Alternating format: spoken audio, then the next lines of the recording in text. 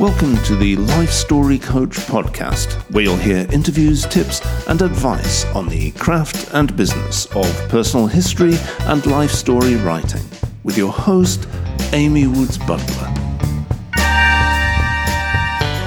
Hello, everyone. Welcome to the show. This is where we talk about growing our life story business. Clients come to us because they want to record their stories and memories to share with their family and friends and with future generations. And they need our help to write that book or make that audio or video. And today I have the pleasure of welcoming Karen Jones.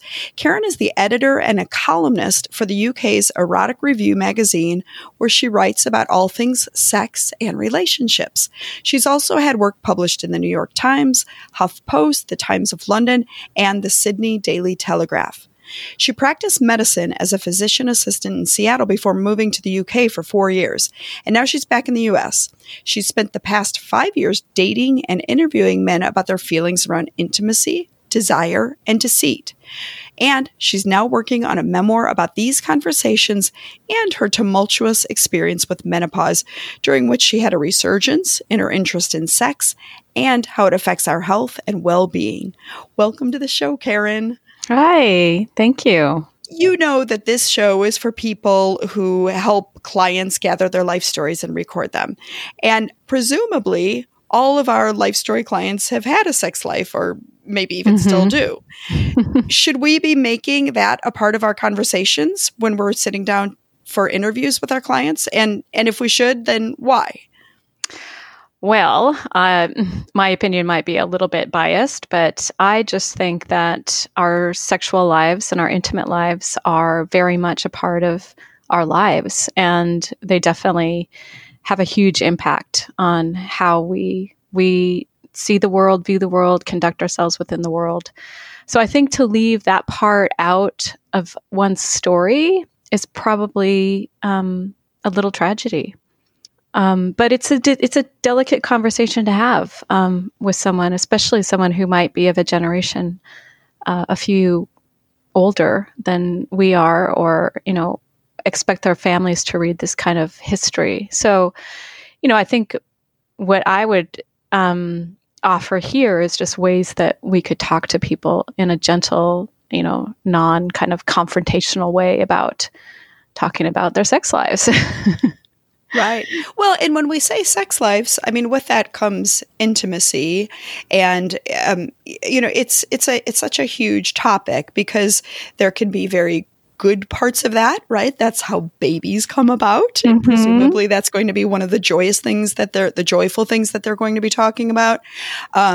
It can be a big love story that they've had with their partner or with one of their partners.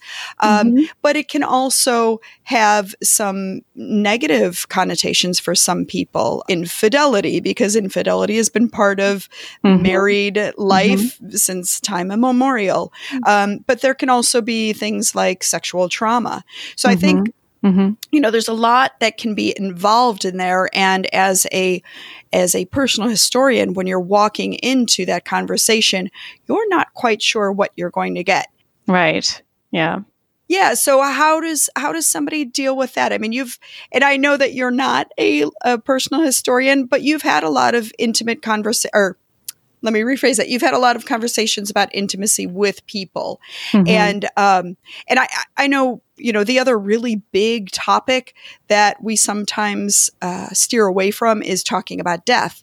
And what I found when I do approach that topic of death with clients who are mostly elderly, they receive that with a sense of relief, because their children are not asking them, "Hey, mom," or "Hey, dad, what do you feel about death? Are you afraid? Are you, do you believe in an afterlife?" And so when they have the opportunity to talk about it, they can be really relieved. And I'm wondering if maybe the same is true about talking about sex and intimacy. Oh, I absolutely believe it's true. And I feel like the questions that I've become brave enough to ask people about their intimate lives have been met with real openness and a sense of, wow, not very many people will talk about this, or, you're very open about this. This is really refreshing. So I've never really been shut down around the questions that I that I start asking people. I think they're definitely receptive. And, I think, like you said about death, I think people do want to talk about this. They just don't know where to start. And, I think one of the easiest ways to start is to ask people about, their first crush. And, go way back and how that affected their life and their burgeoning sense of sexuality. And, it might be hard for some interviewers to even say the word sex. There are all sorts of ways you could put it, your burgeoning sense of your maturity or your puberty or, what was it like to have your first kiss? What kind of things were happening to you, and how did you start seeing the people you were attracted to? How did that affect your life? And then, just the stories of falling in love and getting married. But one of the great quotes I read recently with Gabriel Garcia Marquez is dead now, unfortunately, but he's one of the most wonderful writers ever. And I agree. He writes, beautiful stories about the complexities of families. I mean, I think anybody who is a family biographer would benefit from reading 100 Years of Solitude or Love in the Time of Cholera. But one of the quotes I came across recently of his is, we have a public life, we have a private life, and we have a secret life. Mm-hmm. And I think one of the things that could really add to the story of our lives is to actually talk about our secret lives. I like that a lot. Right. Right. And I've mentioned this multiple times with other guests on the podcast, is when I sit down with a new client, in general, the first interview and maybe the first two interviews is sort of the honeymoon phase where they're telling the stories that they've told often before. And they're the fun stories to tell. They're the comfortable stories to tell. They're the happy stories to tell. And then inevitably you get to a point where it drops down a level and they're reaching for stories that maybe they haven't told as often, or maybe they haven't processed as well. And I would guess that realm of the secret self is going to be maybe a little bit more difficult to access, but probably a really rich vein of stories and of self-illumination. And then you have to ask yourself, well, how do we help somebody get there? Especially if it's people who have grown up not necessarily in an era that valued self-reflection and looking inward. Well, I think you'd be surprised at what people, even older people, are willing to talk about once that door is opened for them, because it's a door that usually needs to be opened by somebody else for them to become more open to talking about it. I've been interviewing people on a more formal basis, not people that I've been dating, but people that I've been interviewing about desire and love and things like that. And what I always reassure them before I start the interview is that, look, you don't have to answer any of my questions. I want to ask them because I want you to have the opportunity to answer them. But I'm also never going to write anything down or publish anything or give you a copy of something that has anything in it that you don't want to be in it. I have to assume that's part of the editing process when you're working with clients, is that let's just get it all out there. Let's just ask all sorts of questions and have everything down, and then decide, pick and choose from what you want that will create the story that they want to see and that they want to share. That's great advice. That's great advice. And everybody, all of my clients know that they're the final editor. And if they don't want something in, then we strike it out. In general, I put everything into the draft that we've spoken about, and then they can see whether whether it's going to cause them some kind of alarm, or if they think it's going to bother somebody else. But that's really good advice, to really gathering everything together and then seeing what you have, because even if they don't want to have intimate details in their story, that might, just rehashing those details might lead them into some insights that they wouldn't have had they not, like you said, had somebody not opened that door for them. Yeah, exactly. I mean, I had a funny story where a friend of my mother's told me one day about having eloped with someone when she was 18. And, I was just so taken aback because we make assumptions of people's lives based on what we've experienced of them. And, to me, she was this person that had a very conventional life as like my parents did. And, it wouldn't have even occurred to me that she was sexual with anyone before her husband, which is how we view our parents a lot. And yet I think that, even, anybody of any generation has those kind of experiences that people don't assume that they would have ever had, which are amazing experiences. And I think that they're worth telling. The question is, will very many people will those things hurt the people that are reading their story? That's what I think the biggest sticking issue would be, is that a lot of times our secret lives are secret because we withhold that information for fear of hurting our loved ones. Just over the past few years, my thinking has really shifted a lot on how we, in general, we humans see the older generation. And by older generation, I basically mean our parents and our grandparents. Mm-hmm. And I think that for whatever reason, we keep ourselves in a very comfortable box, and we do not like to see beyond. We don't like to see them as people beyond their roles as mom and dad and grandma and grandpa, and maybe even the aunts and uncles, although it's probably a little looser with that. Mm. And I think that is an injustice that we're doing to the older people, because then when people sit down and tell stories, they're telling their own story, but they're of course talking about their parents and their grandparents.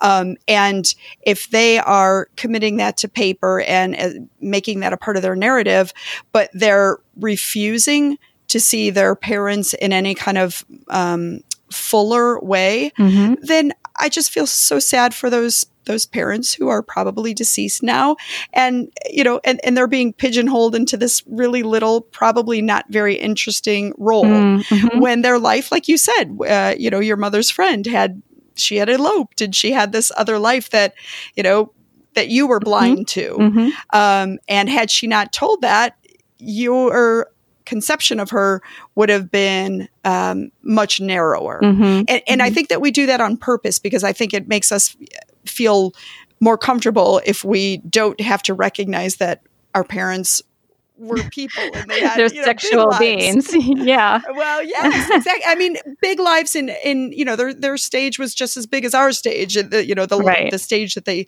played their life out on, and sexuality is obviously a part of that. Well, and I think that a lot of people, the older you get, the less you care about what other people think, and the less you have to lose.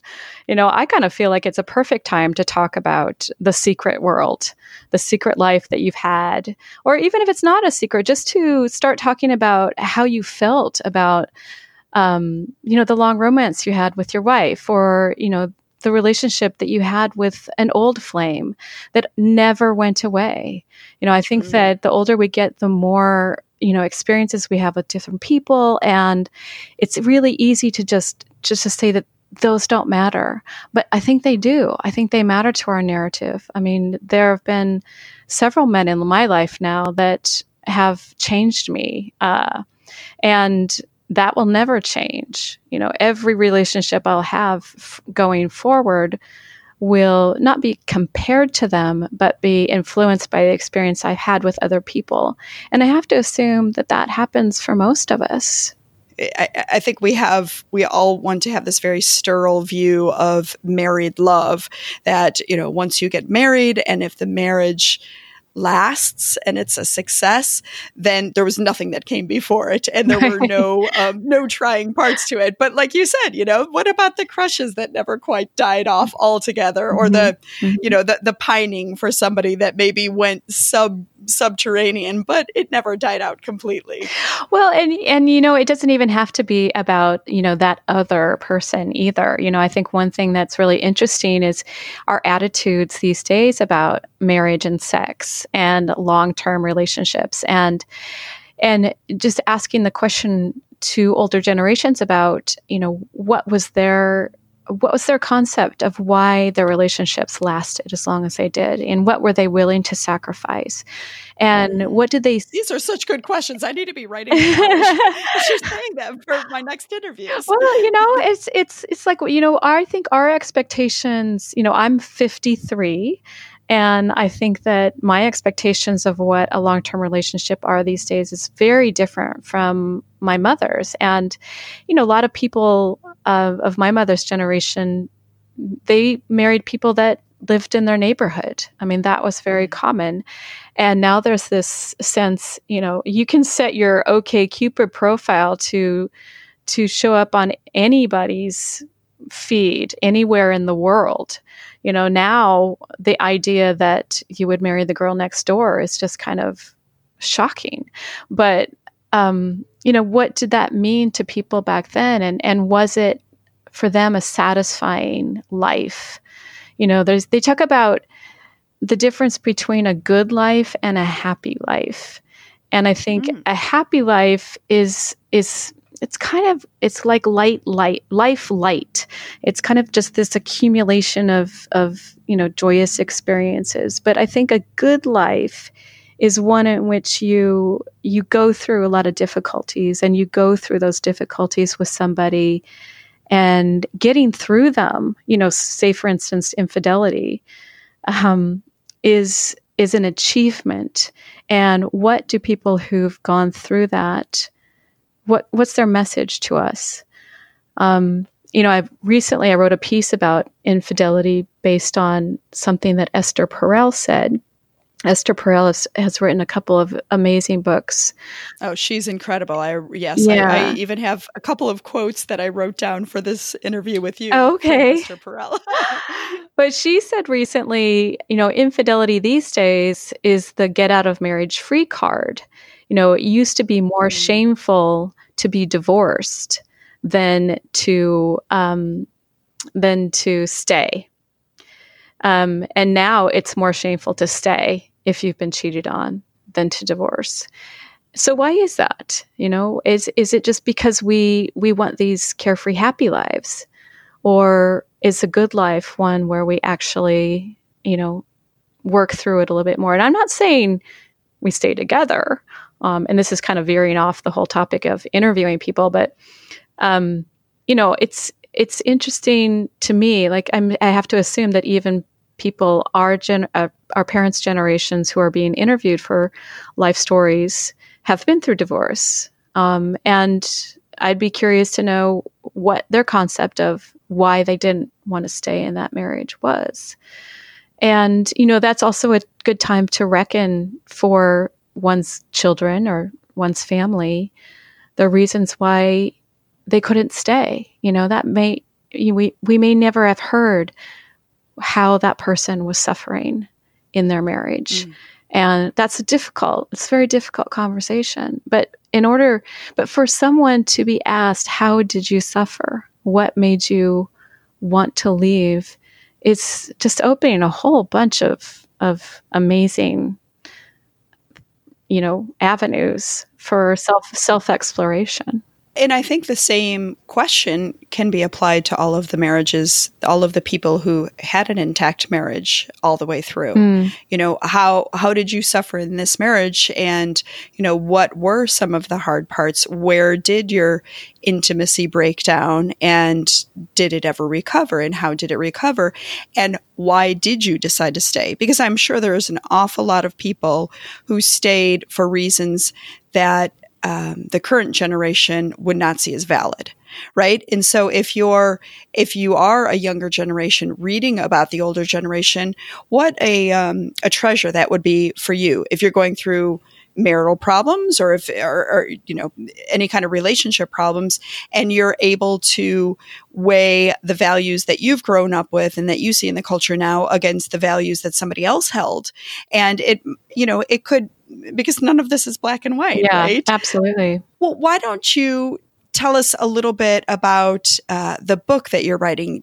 I think you had mentioned before that you're writing a memoir, and is it based on, is the theme based on sexuality and intimacy, or tell us a little bit about it? Yeah. So when I was living in London, I was there between 2013 and 2017. I left my marriage because it had been on rocky ground for a long time. And then, you can't leave your problems behind. They follow you. And so there was a bit of a reckoning once I was unemployed and I had more time on my hand and I could really. And then, menopause hit, and that's always a clarifying time. And I would encourage. I'm not sure that every woman would say it's a clarifying time. Maybe muddy and then clarifying. Okay. Well, yes, there's all sorts of stuff to get through, but I do believe that is a very important question for a life interviewer to ask a woman is, tell me about your experience of menopause. Oh, Karen, you are a genius. I have never once thought of that. And oh, really? And, shame on me. I never thought of that. And the funny thing is, my mom had I was just talking to one of my kids about my mom, and she developed some weird phobias when she was in menopause. The one that stands out is she couldn't drive across bridges. Now, I know some people have that as a lifetime phobia, but that was just during menopause. And she also couldn't go into any kind of store unless there was a cart that she could hold on to. So basically nothing besides grocery stores. And we were just talking about this. And that was, it had a pretty big impact on my life. It had a huge impact on her life. Oh, yeah. And shame on me for never having thought to ask that of any of my storytellers. So, oh my gosh. Oh, I think you would get a bonanza of great stories based on that, because especially older generations, they didn't talk about it. I mean, we're talking about it all the time now. We can't shut up about menopause. And, women in their 50s, it's something that women want to talk about now because they not only do they want the support and feeling like other people know how crazy you can feel when you're going through that. But I don't think they want to feel like it's a stigma anymore. Right. And I don't think men have a clue. They don't have a clue what it's like. And we're thinking, talking about the older generation, those are the people who weren't even allowed to say the word pregnant, if right. you go far, probably 2 generations back, you were. Ooh, that implies you had sex. Exactly. Okay. So let's get back to what you were saying. You were telling us a little bit about your life. You were in the UK and you were going through menopause. Yeah. So it was very tumultuous for me because instead of experiencing a waning desire in sex, I had what's very atypical, which is an incredible surge in my libido at the same time that I was breaking up with my husband. And for me, I felt as though I was turning into a man. I felt so incredibly fearless and really horny, for one thing, and was introduced to the world of Tinder and online dating. And I was living in, the metropolitan area of London, so 10 million people. So I just decided that I was going to have an adventure. And what I found, besides, having a lot of fun and the nice thing about dating when you are not looking for love is that it's easy. You don't have any big expectations, and you go out with all sorts of different people that you would never bring home to your family. And, so the book is about just kind of opening myself up to the influence of all sorts of different kinds of men and different kinds of relationships. And what I felt that I learned not only about myself and what I wanted for my future, but I think I learned a lot about how men feel. And because I was feeling fearless and quite masculine in my sexuality at that time, I engaged in a lot of really confrontational conversations with them. Especially, this is no secret, the ones that were married. I published an essay in the New York Times in Modern Love about what I learned about infidelity by sleeping with married men. And I wasn't afraid to challenge them, and I wasn't trying to make them feel guilty, but I just really wanted to understand why they were seeking relationships outside their marriage. And, for a lot of them, it was because marriage had become a sexual wasteland. And so I think many of us, not just men, many of us struggle with a sexual mismatch, especially after being with someone in a domestic situation. And Esther Perel talks a lot about that in her book, Mating in Captivity, about the inevitable shifts and desire that happen within an otherwise stable long-term relationship. Yeah, doesn't she kind of frame it as sort of a tension between intimacy and knowing the other person? We have to remain curious about the other person because there has to be a bit of distance. Yes. If we have this sort of rosy picture in our minds of what a good relationship looks like, and you know the other person through and through. But I think what she's saying is, no, we have to have, kind of going back to what you were talking about, we have to have that secret self. We can't be known entirely to the other person, and we don't want to be, because there has to be that distance. There has to be that room to see each other as autonomous beings that have outside interests. I mean, where you're willing to go with your secret life is totally up to you, right? So, for one person, that means that they have a lover. Say, for instance, in France, it was very much understood that you were married to one person and you had a lover outside of that. And that was not a big deal. In America, and I have to assume that most of your story writers are working within this country, we have very different views about infidelity. And, after my piece was run in the New York Times, I had, a lot of people who just saw this as a very black and white issue. And how could I? And, don't he's lying to you too, if he's lying to his wife, And, I had no skin in the game. I mean, some women were very angry at me because they think that was a betrayal of the sisterhood. I'm not taking either side. I'm not saying it's the woman's fault. I'm not saying it's the man's fault. I'm saying that it is what it is. It happens. Let's just talk about why it's happening. Where is this disconnect?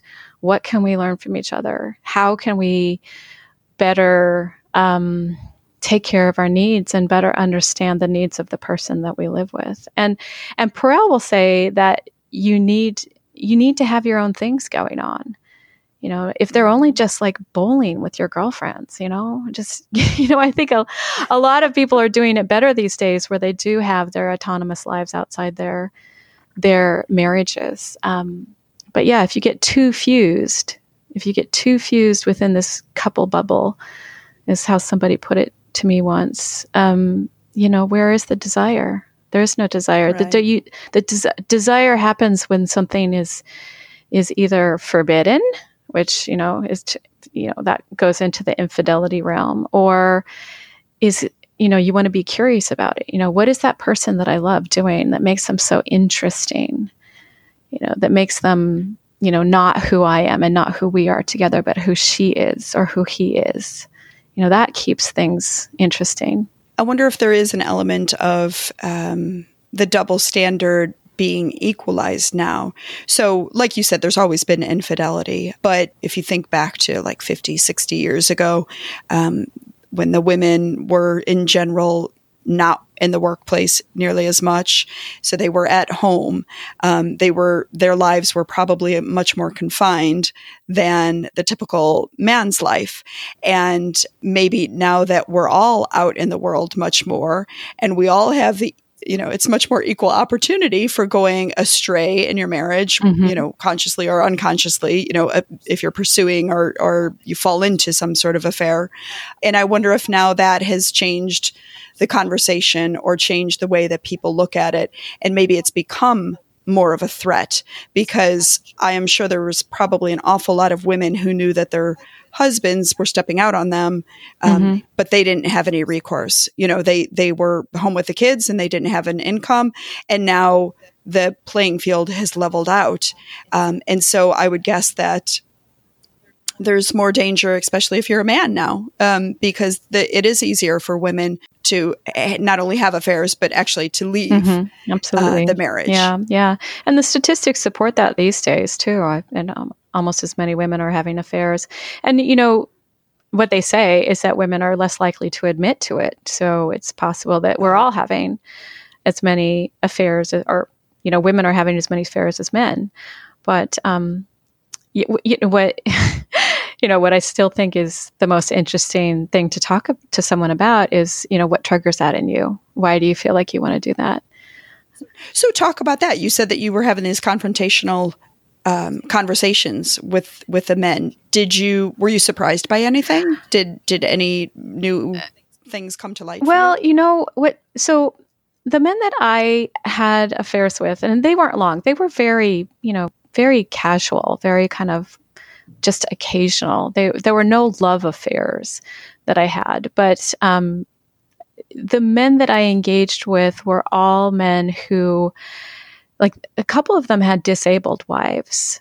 And I said to them, well, why on earth can't you just be honest with, I love you, I totally care about you. I'm not going to leave you. I love our family, but can I just have, occasional, fling outside of this? Why would someone say no to that? I mean, maybe that's because I was too pragmatic, but well, and so none of the men were honest with their wives. It always was a secret. So thing? The way they felt about it was it's kinder to stay silent than to bring it up.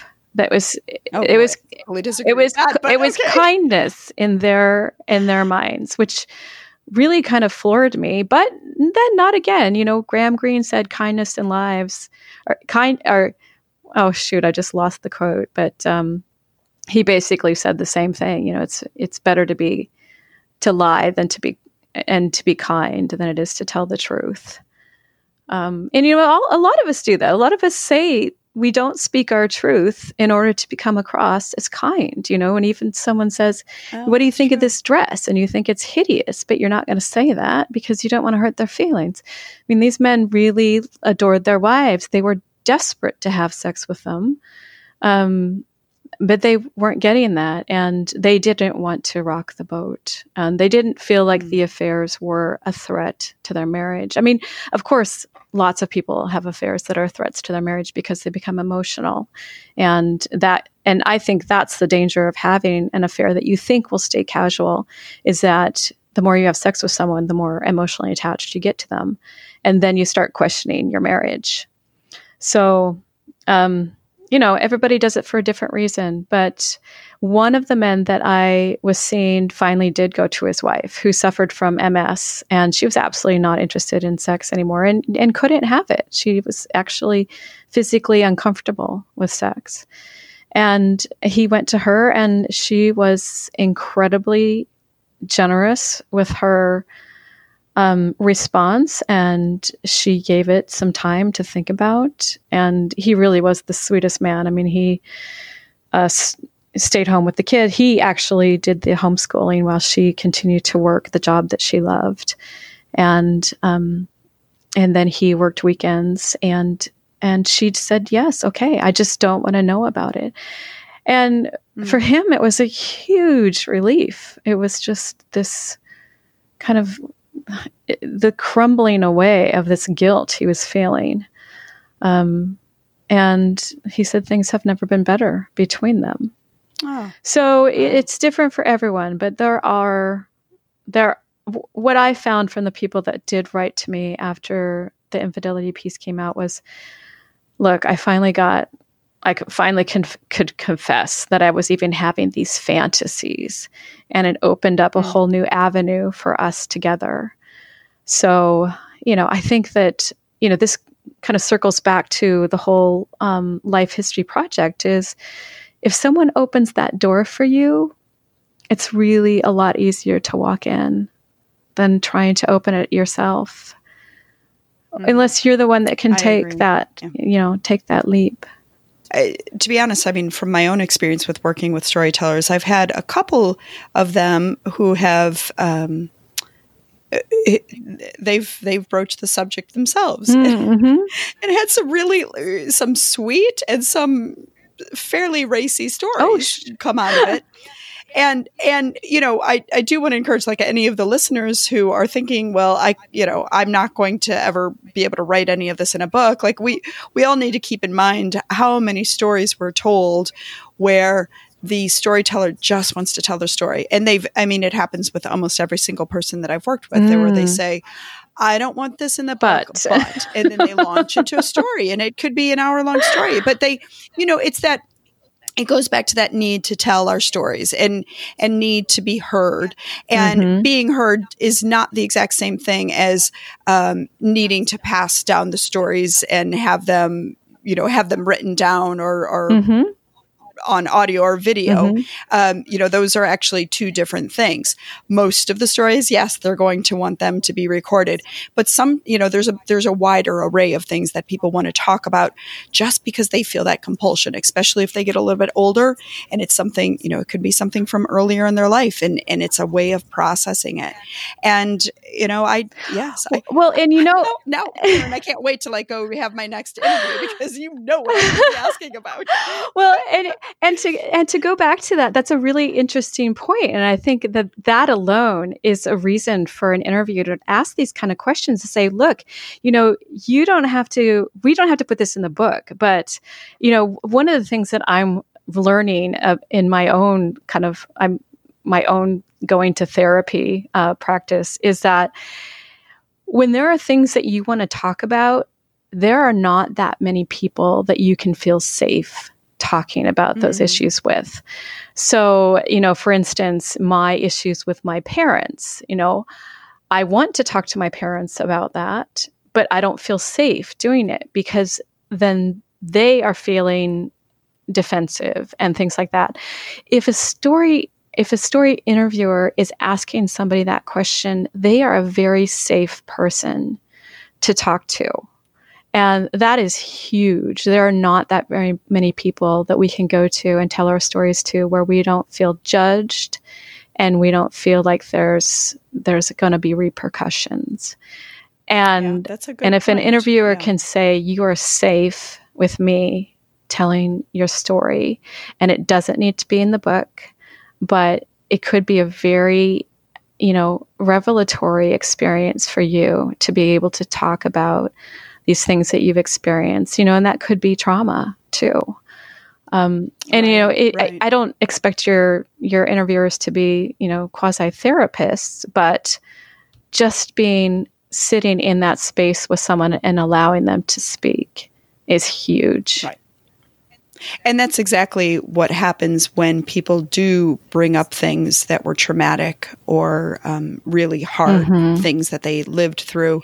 And I think maybe that is probably one of the fears that I've had, or one of the reasons that I've hesitated about asking about, sex life and intimacy, is because if there is something that has happened that's traumatic, I'm not a therapist, and how do I deal with that? Now, I've dealt with so many people that have brought up things, where they cry, where you have to learn as a personal historian how to steer it away from becoming a therapy session, but also allowing the people to talk about the things that they need to talk about. And it can be a balancing act. So I think maybe my fear is, well, what if there's something really huge like sexual trauma, and I don't know how to deal with it. What do you say? And, okay, now you need to go deal with this. I mean, that's not your place, but it would be really hard. Yeah. And it probably, though, is like any other kind of traumatic experience, where the way I envision my role in that is I am the place that they come back to after they've ridden that big wave of emotion, that I am the still place that they can come back to. So it's just being there for them, but not trying to talk them through anything. Yeah. Yeah. And I guess it wouldn't be any different probably if it had to do with some sort of sexual trauma. And like we were saying before, there's so much so many good things that are attached to sex life and intimacy too. And, you can't just look away and say, oh, no, we're not that's going scary there to talk about. One of my Right. friends that was reading an early draft of my book was she's like, okay, these are all interesting stories, but how did you feel? Like, I don't get a sense of how you felt about it. So, for me, that's something I want to know. And as an interviewer, that's the stickiness that you wade into. Is like, oh, that's a great story, but now tell me how did you feel about that? Okay, I think you need to join this profession, because that's exactly what we do. And what I have found, and I've said this before on the podcast, I'm sure, especially for women, how did that make you feel? Yeah. For men, that might be a little bit scary, that question. So what did you learn from that? Or what did you take away from that? Which is basically asking the same thing, but just in a little gentler way, I guess. Exactly. Well, okay, so I'm sitting here listening. I've never met you in person, but I'm listening to your voice, and you have such a kind voice. And I'm thinking, when you are having these conversations with people, I would imagine that you have a safe sort of aura around you. But you were saying that you were confronting people about pretty big questions. How did you allow them, or how did they feel safe enough to open up to you?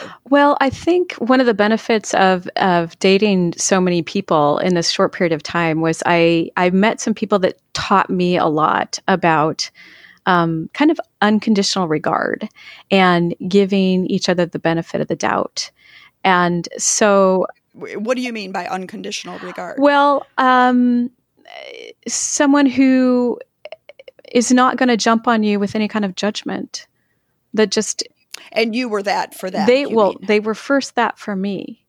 And so the way that I felt like I became a kinder person was by dating kind men.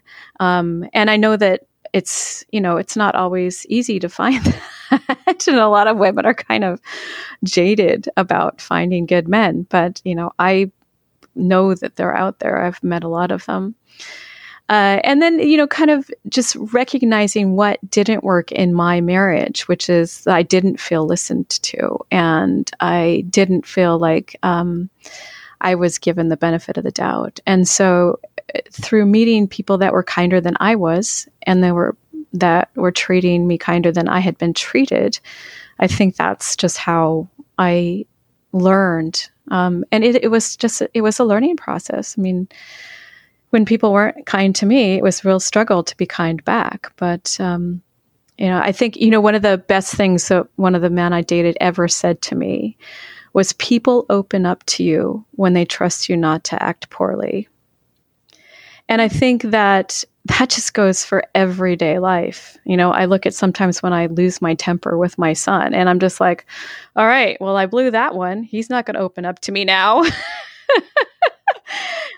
I had one of those episodes this morning with my daughter. I know all about that. Yeah. And, it was just such a truism for any kind of interaction. When people lose their cool, you just shut down. You don't, and when I say the word confrontational or confronted them, I said it in a way that I hoped wouldn't make them feel bad. My conversations were, well, but what if you asked her this? What do you think it would be like for you or for her? I'm assuming that you talked with your female friends about a lot of these things too. So did you see, since you had what sounds like a lot more conversations about intimacy and sex with men than probably most of us are willing to have, did you see a difference in the way that men think in general? I mean, you already alluded to the fact that some of them thought that it was much kinder to have an affair, but not, to keep it a secret, where I think most women would disagree with that. I know that wouldn't be how I would want it to be presented to me if I were in a relationship with somebody. But were there other things that seemed to be sort of a difference in, like, the whole man versus woman way of viewing things? Well, yeah, in general, that's one of the things that I'm still struggling with in the book is how do I don't want to say necessarily defend men, but how do I convey what they express to me in how they're different without me sounding like a jerk, and, and still being very much a woman and still being very much, concerned about the way women are treated and perceived. Honestly, I've never had sexual trauma. I've, generally had a pretty good life. But I married someone who was really difficult for me, and we struggled a lot. And I don't see it as his fault. I see it as our dynamic. And so when the men what things that I've heard from men, and I also conducted a survey, a Survey Monkey survey through my column, which is men tell me, what do you think women need to know about you and intimacy? What do you value most about your long-term relationship? What do women need to understand about, how you feel about sex? And I got a lot of amazing answers that way because it was anonymous. They didn't have to tell me who they were. And men, and this is an old trope too, like men feel like they can get closer to women through sex. And a lot of women feel like they can't get close to a man unless they feel like he's not just looking for sex. So, it's kind of this really difficult issue. And one of the married guys I was talking to, we were just talking on the phone once, and he was complaining about how his wife wouldn't have sex with him that week. And I said, well, did you make her feel special this week? And he's like, I don't know, maybe. And he's like, well, like I wanted to have sex with her. Isn't that supposed to make her feel special? And I said, well, I said, do you ever make her feel special? He's like, well, sometimes. And I'm like, well, she sometimes has sex with you. It's, it works both ways. But I think men are just a little bit, one guy told me we're all on the spectrum. What you got to understand is we're on the spectrum. Like we really don't get it, what you want us to get. And I'm taking this pretty brilliant course online now about understanding men. And it's really interesting the way we process things differently. And we receive information differently. And, what I found because I was having sex with these men is that there's time afterwards to talk. And that's when I just let it out. And I think that, there's this notion that men just want to sleep after sex, but not really. I mean, doesn't have to be the case. And you can also make conversation part of the lead up to sex. You're just kind of laying around with each other and getting a sexy night on in front of the fire with a glass of wine, whatever. And you've got his full attention. He's got your full attention. I mean, those are opportunities. Whereas we seem to miss them a lot during the day because we process information in our environment very differently. There's this interesting fact almost that men have they have 25% more neurons in a certain part of their brain, which are responsible for scanning the environment. And they can't find the butter. There's no way they can find the butter because the butter's not moving. Okay. Men scan the environment for moving things, when they're just like creatures in the wild. Absolutely. Wow. And women, they see it all, they take it all in and they can see everything that's going on. But a man, he's a different creature. And it's just these subtle things that if we take the time to really try to figure out how the other person is experiencing things, that's when we're going to have good conversations. Yeah. So much to think about, Karen. and hopefully that are relevant to your audience. I don't know. I mean, oh gosh. Well, I think we probably got a little, went a little astray, but that's fun. Yes, that's the fun part of doing these interviews sometimes. I definitely want to hear when your memoir gets published. But in the meantime, where can listeners go to find out more about your writing and more about you and basically the research that you're doing? Yeah, so I write a bi-monthly column called Savvy Love, and it's published in the Erotic Review, and that's the eroticreviewmagazine.com. And then I also put that out on my Twitter feed, which is at Ms. the MS Karin, Karin Jones. And that's the place right now. And I don't have a publisher yet for the memoir, but my agent and I are working on it. So, well, good luck with that. That book definitely needs to be. That's what I think. Exactly. We'll see what the publishers think, but. Well, thank you very much for coming on, and good luck going forward. Definitely good luck with the book. And this has been. I appreciate you. Yeah, thank you. It's been a great conversation. Thank you, Amy.